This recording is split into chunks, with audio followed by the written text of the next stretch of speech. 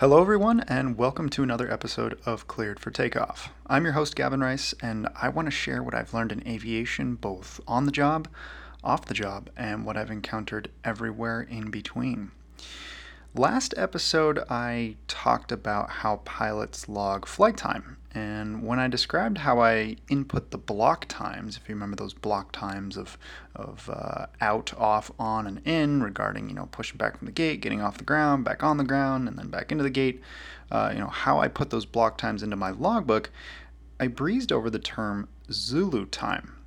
Now, I know this is probably common knowledge to all of the current pilot listeners out there, and I'm sure quite a few other people as well, but it's still not something that everyone will know about or really think about.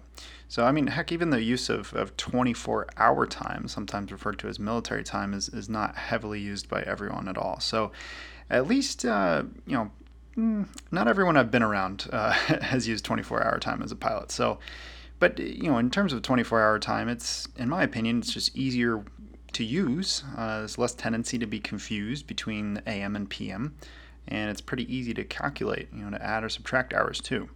So, I mean, all of my devices in my car, my phone, my tablet, computer, I use 24-hour time on all of them just because I find it nicer to read, and it's just a little bit less confusing. And I even got my father on board with it. He uses 24-hour time too. So anytime he's talking to me or texting, he always references the time, and then it's just easier to not get confused. And once you really get used to it, I mean, for people who don't use it, it's easy enough to convert to the 12-hour time for those PM hours. And so you don't even really think about the conversion because you'll kind of have them memorized. I mean, just like how in elementary school, you did your multiplication tables. I mean, did you really actually calculate them? Maybe the first time you learned them, yes, but after that point, you're just memorizing a number sequence. And so the same applies with the clock. I mean, you'll always be able to be like, oh yeah, 1500, that's 3 p.m. 1700, yeah, it's 5 p.m. You'll always be able to just do it without even actually thinking of the conversion. So what about Zulu time? Well, Zulu time also has another name, UTC, which when translated, the acronym essentially means Coordinated Universal Time. I can't remember. I think it's either French or Latin that the actual UTC is really Universal Time Coordinate. In the French or Latin version words of that, I'm not going to even attempt. But I guess we stuck with saying it in that order of UTC instead of putting it, the English way of saying, Coordinated Universal Time, which would be CUT, CUT. So I guess they wanted to stick with UTC. But anyway, same idea.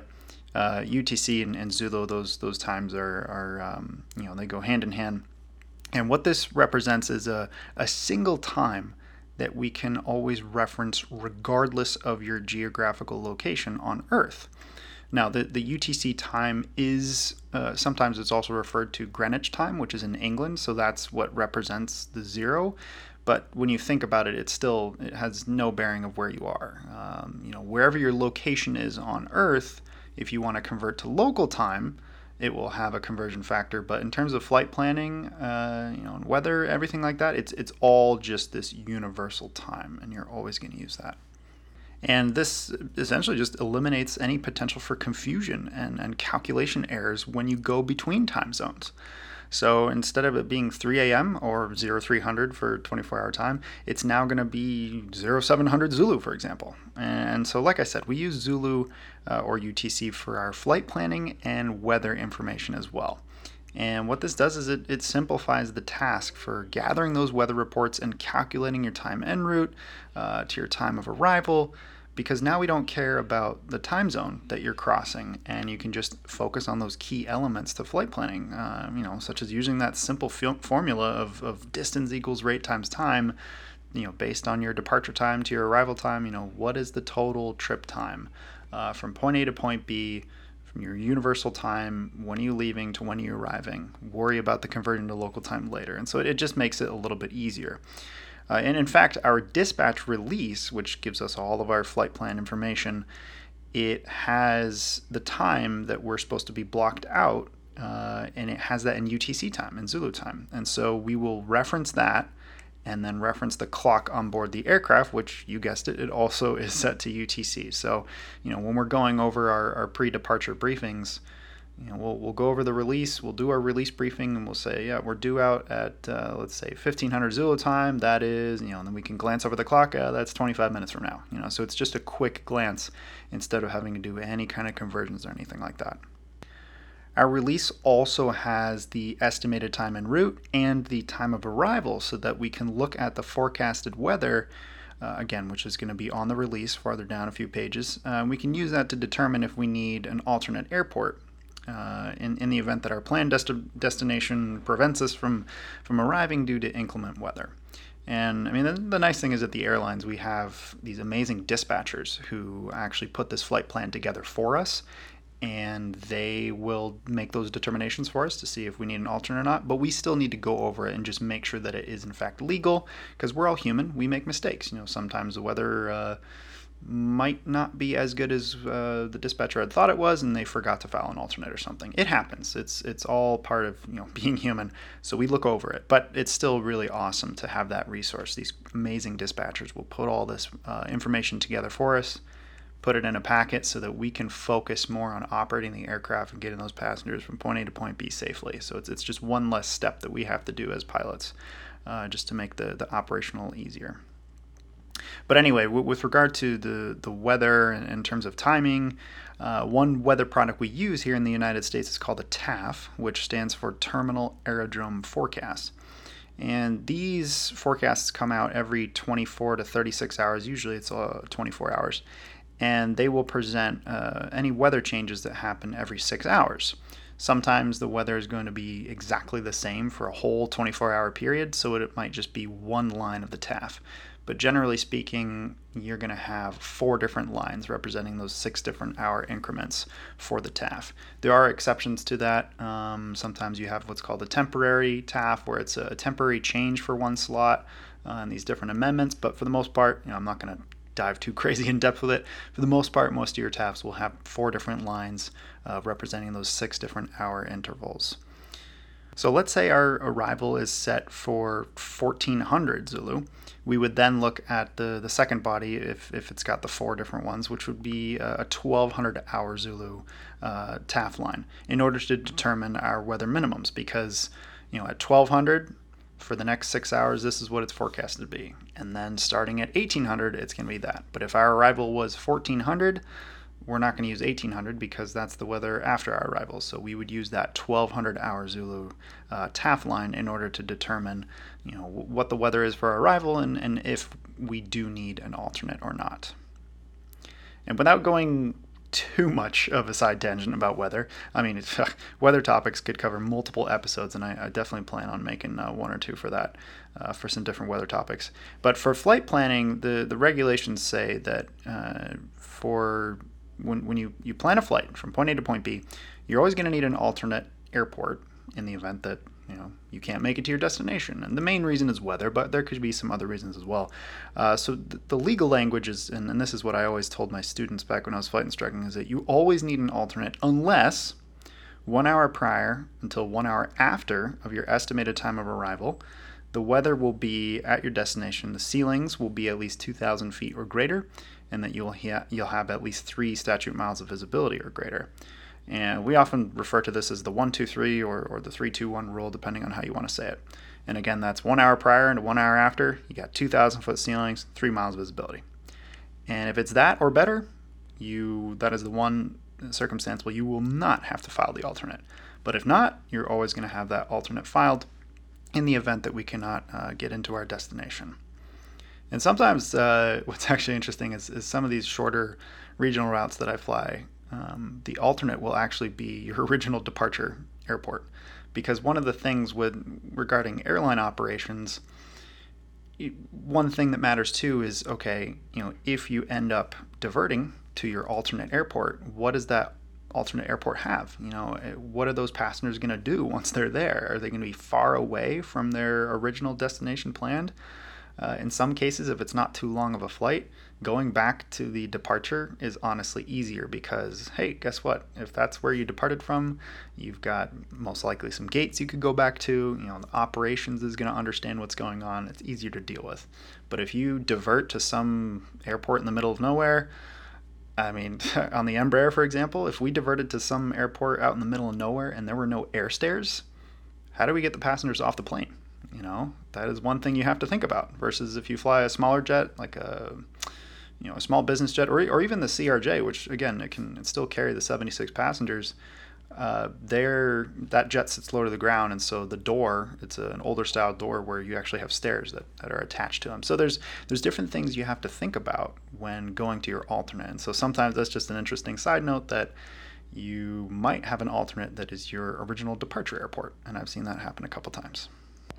So anyway, going back to the Zulu time, you can probably identify that weather and flight planning is just so much easier if we use a standard time to create flight plans and to plan around weather. I mean, imagine having to calculate your departure and arrival times if you were crossing time zones. I mean, forget about it. That'd be too much. And to add on top of that, here in the lower 48 of the United States, most states still use that silly thing called daylight savings time. And there are a few states that do not change the clocks either, so that can make it even more confusing based on where you're going to. But for now, until Congress decides to change it, we're always going to be losing an hour of sleep in the spring and gaining an hour of sleep in the fall. And so right now, as of this recording in May, we are in daylight savings time. So I'm normally in Eastern time zone. I live in Massachusetts, that's Eastern time, and most of the flights that I'm operating remain within the Eastern time zone. So this time of year in May, we are in Eastern Daylight Time, Daylight Savings Time, or referred to as EDT, Eastern Daylight Time. During the winter, it's Standard Time, Eastern Standard Time, or EST. So when you need to make a conversion to see what the local time is compared to your Zulu time, you're always referencing that Zulu time. So in the case of right now being in Eastern Daylight Time, Zulu minus 4 is going to equal EDT, or it's usually actually references into what Zulu time equals. So Zulu equals EDT plus 4. And so any time zone that you're in, maybe you're in Pacific Daylight Time, Pacific Day Savings Time, whatever time zone you're in, you're going to have that formula to calculate compared to what Zulu is, what do you have to do in order to compute to get to your local time.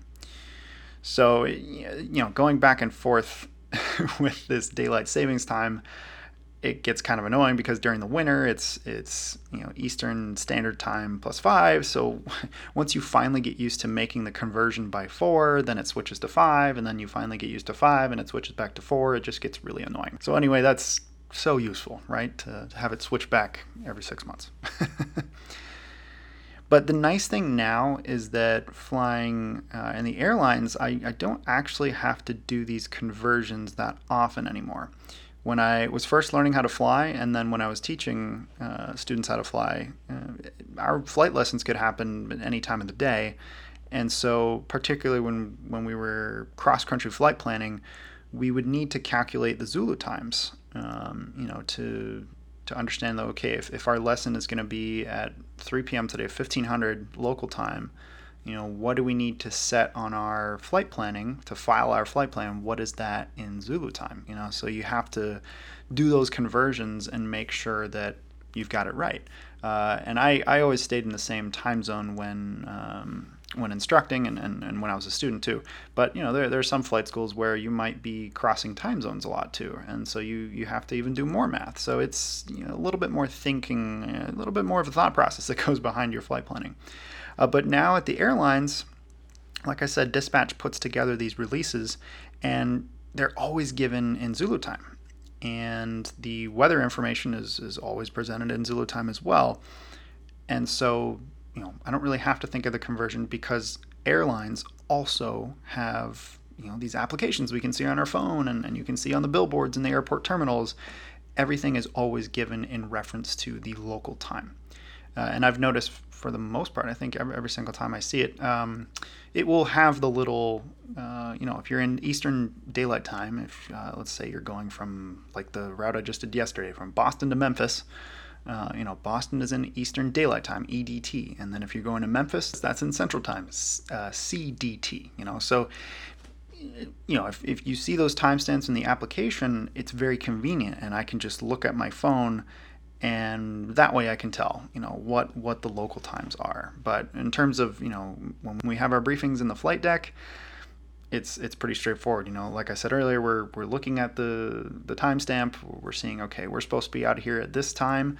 We look at the clock on the plane. That's in 25 minutes from now. We don't have to convert any times because they're presented to us in Zulu times.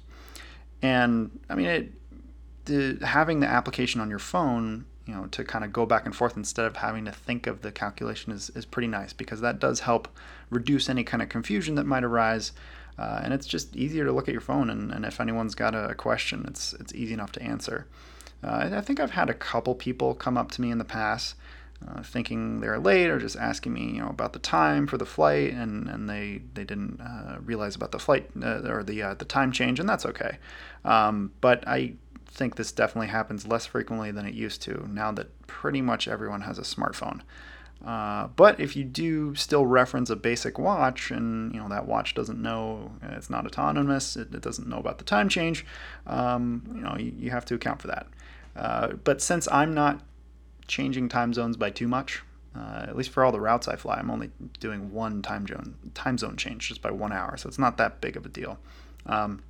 But I always leave my wristwatch in Eastern time so that I can always reference essentially what time my body really thinks it is.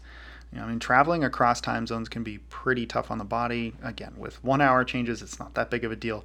But particularly when you start to get up to three and more than 3 hours of a time change, it can kind of mess up your circadian rhythm. So if you're able to stay on the same circadian rhythm that you have based on where you normally are at home, it's a little bit easier. So I always just leave my wristwatch in my local time. So continuing from the last episode regarding the block times that I would enter into my logbook, remember how I mentioned that the software, it's able to convert the Zulu time into local time based on the locations I input, and because of that, it can also calculate any nighttime if applicable, and it's pretty neat. The one thing I do have to do in my digital log, however, is sometimes if the flight is late at night, I'll put a little note that will tell me what the local date is. Because let's say we depart at 10 p.m., which is 2200 local time, and let's say we're in daylight savings time, so this time of year, 2200 local time. If that's, let's say, on the 25th of the month, that's really 0200 Zulu on the 26th, 4 hours later. That's a day later, technically. Now, I suppose I could input the block times in local time into that digital log, but then it wouldn't be correctly referencing the times, and then with regard to, if I wanted to have nighttime in there, right? So it's able to compute the nighttime given the Zulu time you input and the locations you put in the logbook. So I just don't want to make it more confusing. I guess I could poke around with the settings and change something around, but it's honestly easy enough. I just always, if there's one of those late flights, or maybe even the two of them, that I'll always input the local date in my remarks. Usually I put whatever the flight number was for the day in the note, and then I'll put in parentheses local day 25 or something. That way, because in my paper logbook, I'm always just putting the date of departure from what the local time was. And on my logbook, I could put the Zulu date as well, because in my paper logbook, it's just the hours are represented in the decimal format. It doesn't matter. The block times are not inputted in my paper logbook. So there are different ways you could do it, but that's just how I do it, where I keep everything in Zulu in the digital log. And then I'll put a note referencing that, hey, this is local day, such and such date, in the event that it was one of those later flights where it actually, the Zulu departure time was the next day. But since, the airline departure date that is given by the airline, it's what passengers show up to, it's what I'm there, it's the day I'm there, I like to keep it to that local date, just so that it keeps things neat and in order. And that way, all those log entries in my paper logbook will match the digital log in the same order that I flew them. So for me, that's how it works. I don't know if other people do it differently, but that's just how I do it. So if you were wondering a little bit about Zulu time and conversions and all that jazz, there you go. It's a pretty simple concept, but it can it could be easy to mess up when converting times.